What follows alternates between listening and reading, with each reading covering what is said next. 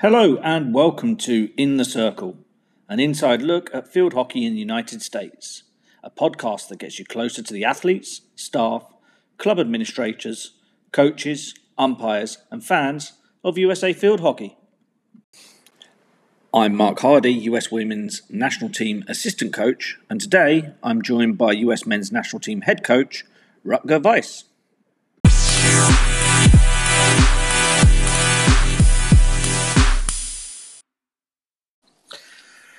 Hello there, Rutger. Thank you for joining me in the circle.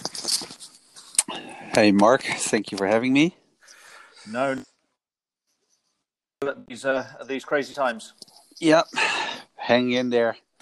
We're healthy. People around us are healthy. That's good. I hope the best for everybody else. Yeah, indeed. That's very good to hear.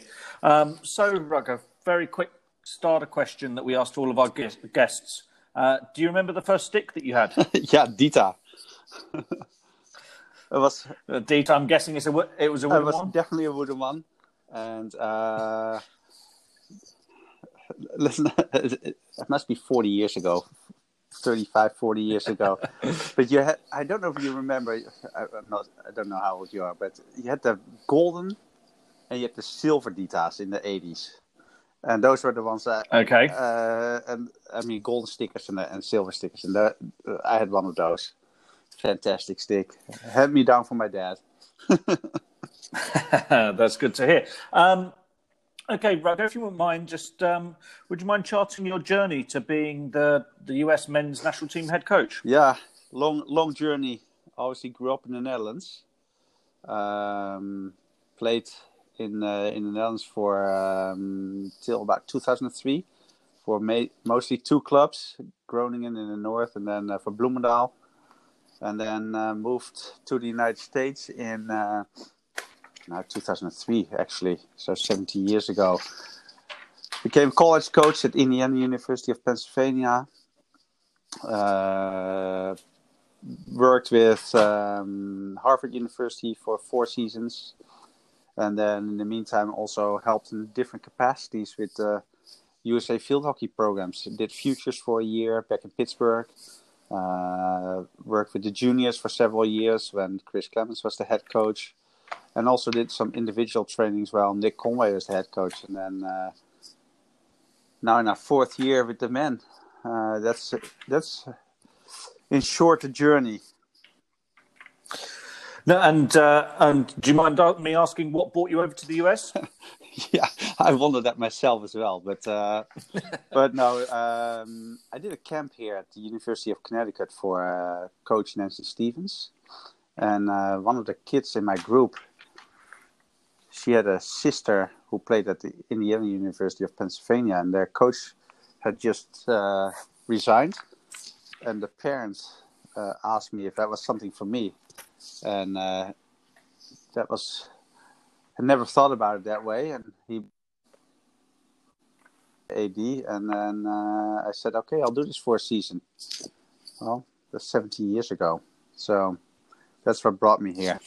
Well, it's a good place to live, right? I'm being a Brit. I'm converted. I'm fully in. I love it living in the US. Yep. Oh, it's great. I mean, I lived in Pittsburgh till 2011. I might mess up the date. It could be 12, but I think it's 2011. And I'm getting a look right now. So 2011. Till then we lived in Pittsburgh and in Boston. So it's we love Boston. It's great. It's a great country for sports. That's for sure. It is. Do you mind sharing your coaching philosophy with us? I don't mind actually. We like to provide a framework for the guys and the players, right? So with the framework, we want people to be creative, and we discuss several options. And as long as we stick within those, we're good. So shortly, defensively, we like to crowd the space and make the space as small as possible. And in ball possession, we like to go to goal as quickly as possible, as we call direct. Mm-hmm. And whether that's through a counter or a quick 2-touch pass straight through the middle, that I leave that up to the creativity of the players. But that's in short the philosophy. And then I want people to feel, the players and staff, to feel to express themselves at all time. In trainings, but also in sessions, in video sessions. That's in short the philosophy. Now we can elaborate on it for hours. Yeah, I mean, it's interesting. I guess it's similar to myself and Caroline. I've been with the women's team now for 3 months, and we're working in a I guess a very similar framework where we're encouraging creativity, and with that is naturally going to come mistakes and errors. And how do you go about as a coach when those errors happen? We always say one thing: we don't care if you make mistakes, as long as the intent was right, and as long as you make the mistake at 120 miles an hour,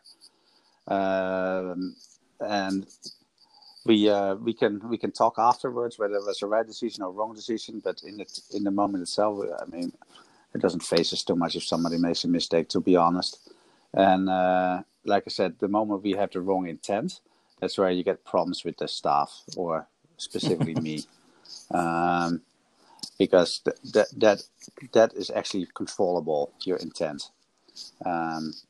So yeah, that's how I see that, and that's how we deal with it. That doesn't mean that we never have harsh words for each other, but we're making sure that we value the intent versus the outcome.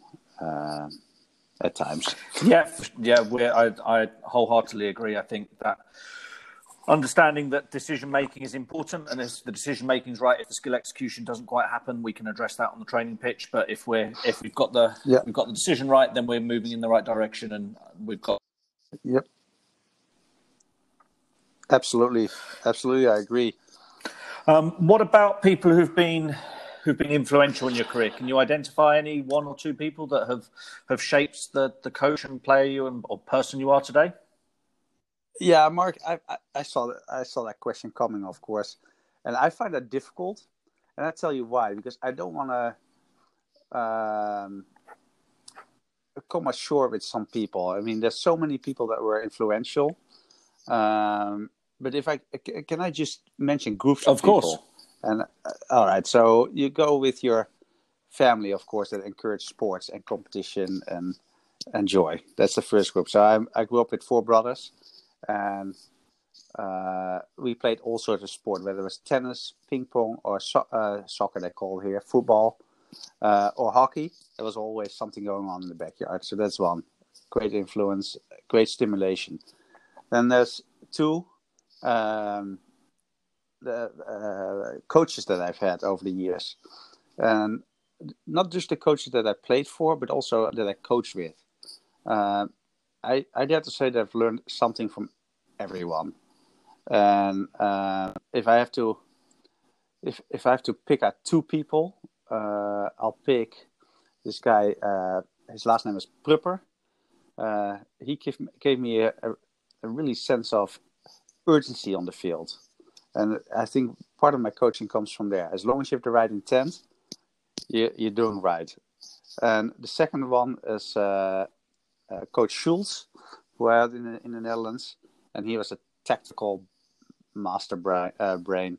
And he made us think about the game. And that's, if I can ever become a combination of those 2, we'll win a medal, I guess.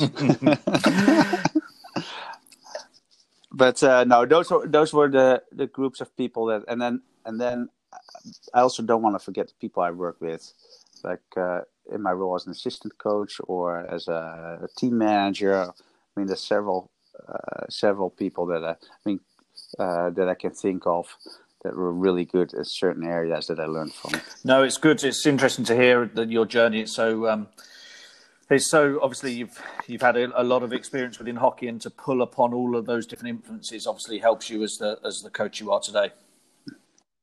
Yeah, definitely, and I hope that when people look back at when they worked with me, that they learned also something, and it could not be all good. Maybe they learned something in a way of, oh man, Coach Weiss, he did stuff I never do that. So that means that they learn something as well, right? Yeah, you can learn in all ways. And I guess sort of from a coaching perspective, that's exactly what I do. I'd like to think of myself as like a thoughts magpie or an ideas magpie, taking little bits I like from all different coaches, inside field hockey, outside field hockey. Whether it's on TV programs, and you get a lot of like the American football programs over here, or you get the baseball ones where you get in behind the scenes. And I like to steal ideas from there and see how we can use them and get similar results. Yeah, definitely. I still want to. One of my goals for my personal development is to look behind the scenes in a professional football club, and mostly not on the management piece of it, but the coaching piece. I mean, as you know, the field hockey staffs ever get expanded. You go on tour right now with 7 to 10 people staff. Now, football has been doing that for years. How do they manage those groups? How are they dividing up the work? Different coaching styles. I would love to do that, but not just there. But also little tactical things at basketball. Right? I always have to think a little bit. I was coached by Bloemendaal, where a guy who came originally from basketball. He couldn't stop talking about triangles. And you look back and you're like, yeah, I'm doing that as well. Yeah, he had it right. Yeah. So what can I go to a basketball training at a significant level and watch that, observe that, and talk with those people tactically. Love to. Are there any coaches in the professional game that stand out to you as people that you would love to see and observe working? There's a couple, right? So I'm always a fan of guys like Mike Krzyzewski from Duke. Mm-hmm. Now I know that's the college level, but he's also Team USA coach. I mean, not to go into the obvious ones, but in football, Louis van Gaal. Not everybody's a fan of him, but you can't deny that he's successful everywhere. Absolutely. There's also guys that I want nothing to do with. Okay, I'm just as interested to hear them. Who are they? Yeah, so Mourinho, for example, would be a guy I can't identify with. It's funny. The first 2 times, the third time, you're like, maybe a little less attention to yourself. A guy like, there's several Dutch football coaches that I think, 7,000 words in a sentence and whatever you said. Yes. Type of thing. So I like to stay away from that a little bit. Guardiola is not a guy that I watch the documentaries, as I'm sure you have as well. Would love to see that. There's volleyball coaches actually from the 90s that really stood out. And then I have to say this. So I went to an FIH course a couple of years ago, and I hope to go sometime soon again in the next couple of years. And my mentor there was the technical director from the South Korea hockey, and it gave me such a different insight on how they do things. Yeah. That is a type of coaches and technical directors and high performance directors that I like to really converse with, if you will. Yeah, for sure. I mean, from my personal perspective, I would love to, from a hockey point of view, Charles Worth is the person that I look up to particularly, and he's somebody that I've used and has guided me through his books, not through talking to him, but him. Yeah. And then I don't know if you've seen it recently. There's a program on Amazon Prime. It's called The Test. It's about cricket, so it's not going to resonate with many people. But the coach in there is a cricketer called Justin Langer, and what he achieves within the cultural and the shaping the culture of the team at a period of transition, at a period of change is really impressive. So he impressed me hugely. Yeah, I should. I haven't seen that. But like I said, I'm always interested in learning about that, and I'm definitely going to find that on Amazon. I can recommend it. It's really good. And with the women's national team hat on, it was like the parallels between the period of the high player turnover, similar to what's been experienced with the women, and how he guided through that process. There were some points there that I looked at and thought that was fantastic, and how he dealt with it. Yeah. What? Okay, what about, are there any players in the pathway, so the US pathway to the national team that we should be looking out for, and people that could potentially become stars? Everybody has that They potential, right? I looked at our juniors this morning actually, and the programming for the next couple of weeks, and there's so many good kids coming through. But it's all about the decisions they make. So I'm hesitant to pick out one or two. But in each of the age groups, U21s, U18s, and U16s, we have talented kids and boys walking around. And then, so we're obviously going to encourage to continue to play. And then in our current senior team, we have a couple of kids that, I mean, we all know them, that came on the first tours the past couple, when did we get there? It was February already. So 6 weeks ago, we went to South Africa, and we took 4 or 5 juniors with us, 6 actually, with us. 4 of them not even being 18 yet. So I would look at those guys, and then you have your usual, like, the Kepler brothers that are great, who is a great player, Arjun Datwal. I mean, those are more or less arrived players, I would say. But they're hungry to do a little bit more than we've done in the past, 20 years, I would say. Okay, and what? I hope that they can. If you're not, what traits do you want to see in a player that comes into the national team? What are the key things that a player can do that they can stand out from the crowd and catch your eye? All right, so there's two things. Well, let me go a little bit further. Actually, we usually base our selections onto 4 criteria, right? That's physically, mentally, tactically, and technically. All right. Now the technical part and tactical part, we are thinking that we can actually teach it over time. What we can't teach is mentality, or I shouldn't say what we can't teach, but we really look people to have a great mentality and physical ability. And mentality, I don't mean can you sprint hard, because there's a lot of people that can sprint hard. Can you listen? Can you listen to teammates? Can you think for yourself? Can you make the right decisions off the field? Can you participate in a group? I mean, those are the big things that that we're looking at right now. And that's basically to avoid that everybody opens their own shop on the field. If that makes sense. And then the second part is obviously your physical ability. You got to be fit. And if you look at the international level right now, as you do every day yourself, everybody in the top can run.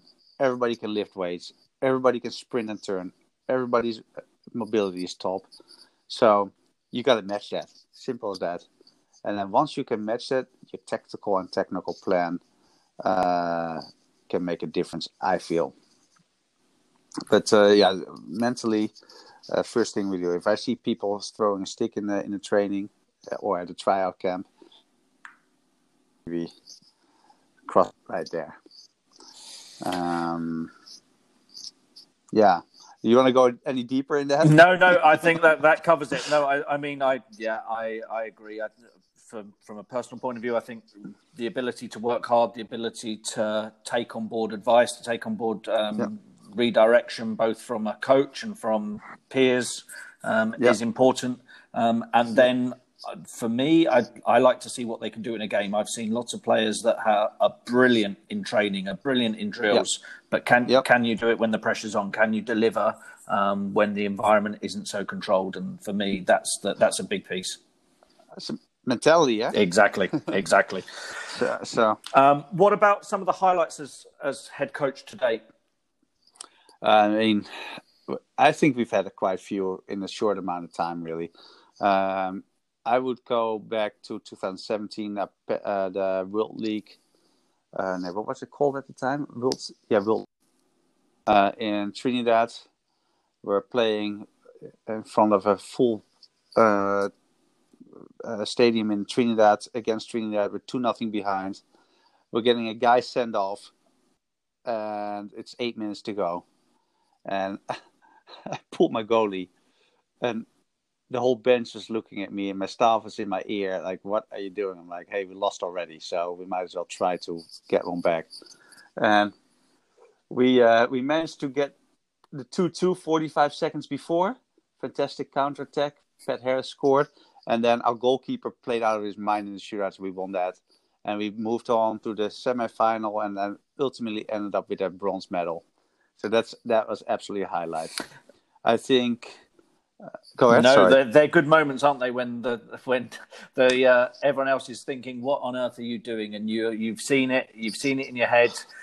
You'd rather lose 3 than 2-0 doing what you're doing. So you took the gamble. Yeah. My wife later said, she doesn't know hockey. She was watching it online, and she says, "Oh my God, what's he doing?" And she said, "That was ballsy." And I said, "You know what? That was not a gamble. We already lost. So what else were we going to do?" Exactly. And afterwards, I said to managers, I don't think I've ever been this sick in my stomach as those 8 minutes. But, it made a difference ultimately. And the guys on the field were fully... I remember Mo Gandhi looking at me like, this is the right decision. And, I mean, he's one of the main guys on the field. So I look at him, I look at Aki Kepler, like, hey, if they're behind it, then we're doing it. And so that was great. I would say that going and win medals in the last 2 Pan Am Games and Pan Am Cup for the first time in 24 years, I believe, 1995. What is that? 24 years. That was a highlight. I would say that playing in India in front of a full stadium in Bhubaneswar was a highlight, and getting results. With the juniors, the whole journey is actually a highlight. I don't want to sound like somebody who is romanticizing a process or anything, but in 2017 we went to a tournament and conceded 100 goals in 6 games, and 2 years later we win series against Canada and Chile in the region. I mean, that is a process that's really rewarding and highlights. Now, hopefully those guys get the opportunity at the end of the year to do some damage at the junior Pan Ams. I really hope for them that takes place, so that they can actually ultimately finish that job. So that's a highlight. But I can also enjoy the little things. We had the U16s, basically all born in 05 and 06, playing together as a team for the first time in November 2019 against the Canadian under-19 team. And one of the boys comes up and says, "Coach, those guys have hairs on their legs. What do you think we should do?" And I said to him, "Listen, Pablo, we should just be playing really hard hockey, okay, and enjoy every minute." "Okay, coach, that's what we'll do." And you see these kids running around, and you're like, you know what? They're 14 years old, and they're playing against these guys that are going to college next year, and ultimately they have fun. I find that highlights as well. No, they all sound like great experiences.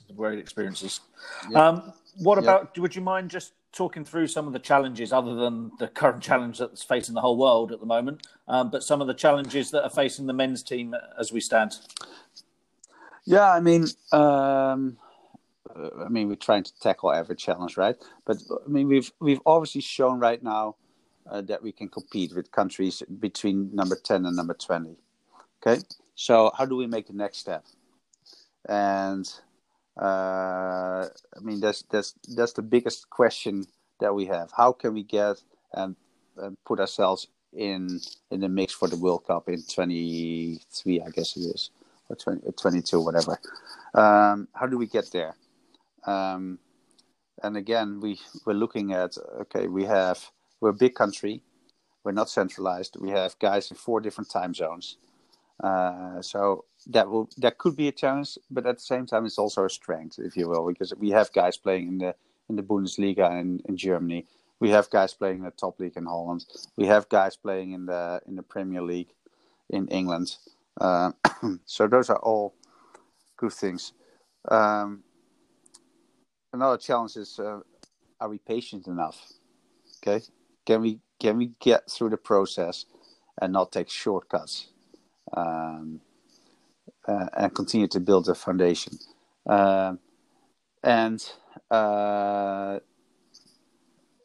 I mean, those are the biggest challenges in my book. No, and I guess that we get enough games. And I guess that brings me on to the next question of how, like, the fact, the point you mentioned about being patient, like with LA 2028 on the horizon now. I guess that's the biggest staging point. Obviously, we want to see success before then. I'm sure you do, but that is a big thing on the horizon. That is a huge thing on the horizon, but we also don't want to sell the current guys short, right? And I mean, we have guys that are 25, 26 right now that are in the prime of their careers in the next 4 to 6 years, and they are part of the team that turn it around. So we owe it to them to get them to a tournament. And I'm not talking the regional tournament. Let's go to the World Cup. Let's aim for the Olympics in 24. Is it reasonable? I don't know. We'll find out in 24.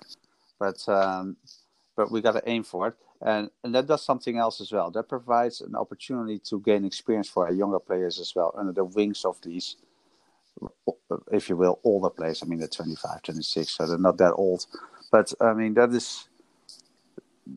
those things are important. And then, obviously, we have a big push for 2028. Hence why we're so happy with our junior program right now. And the 3 teams that we have in place, the quality of the players that are in it.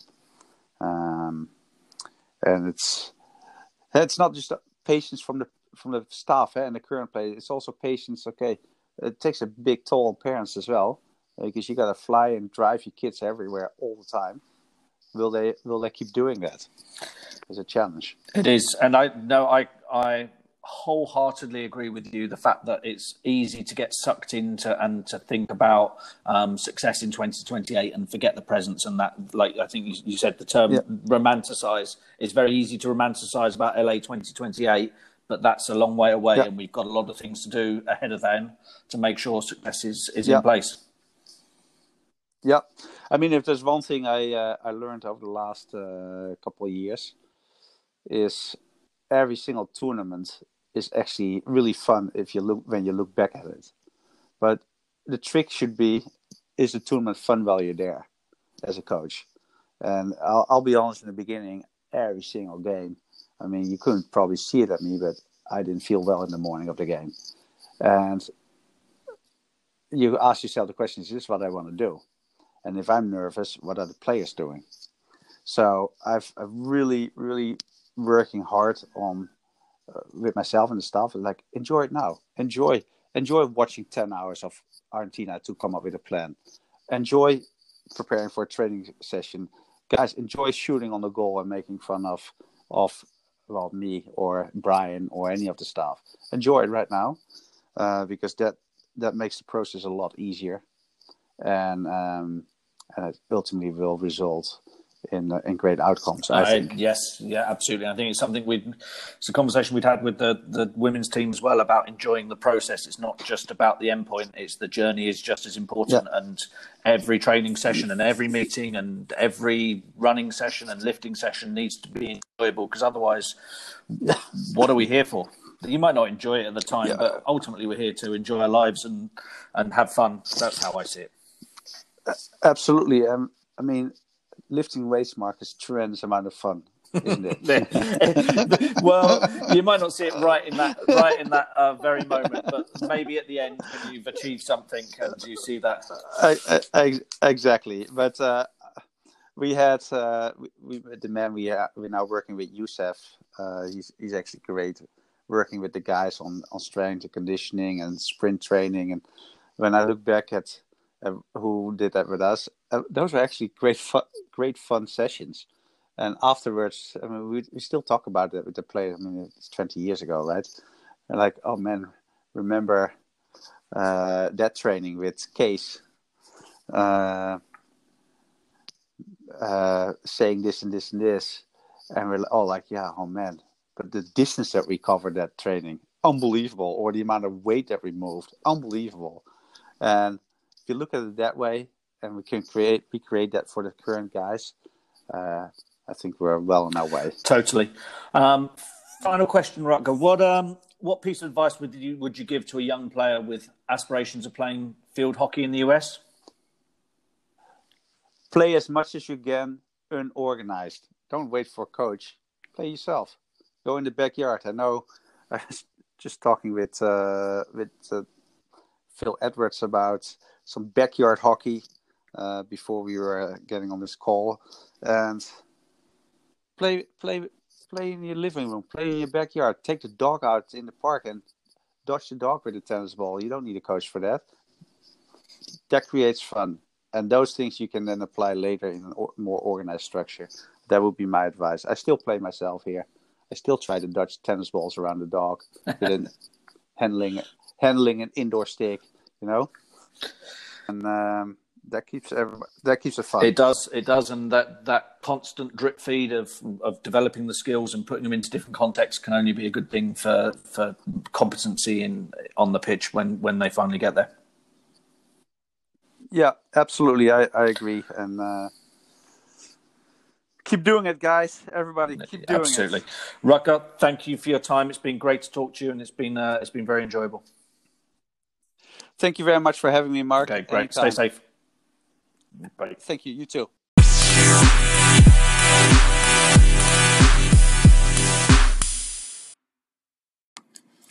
Thank you for joining us on In the Circle. Come back next week for another look inside USA Field Hockey.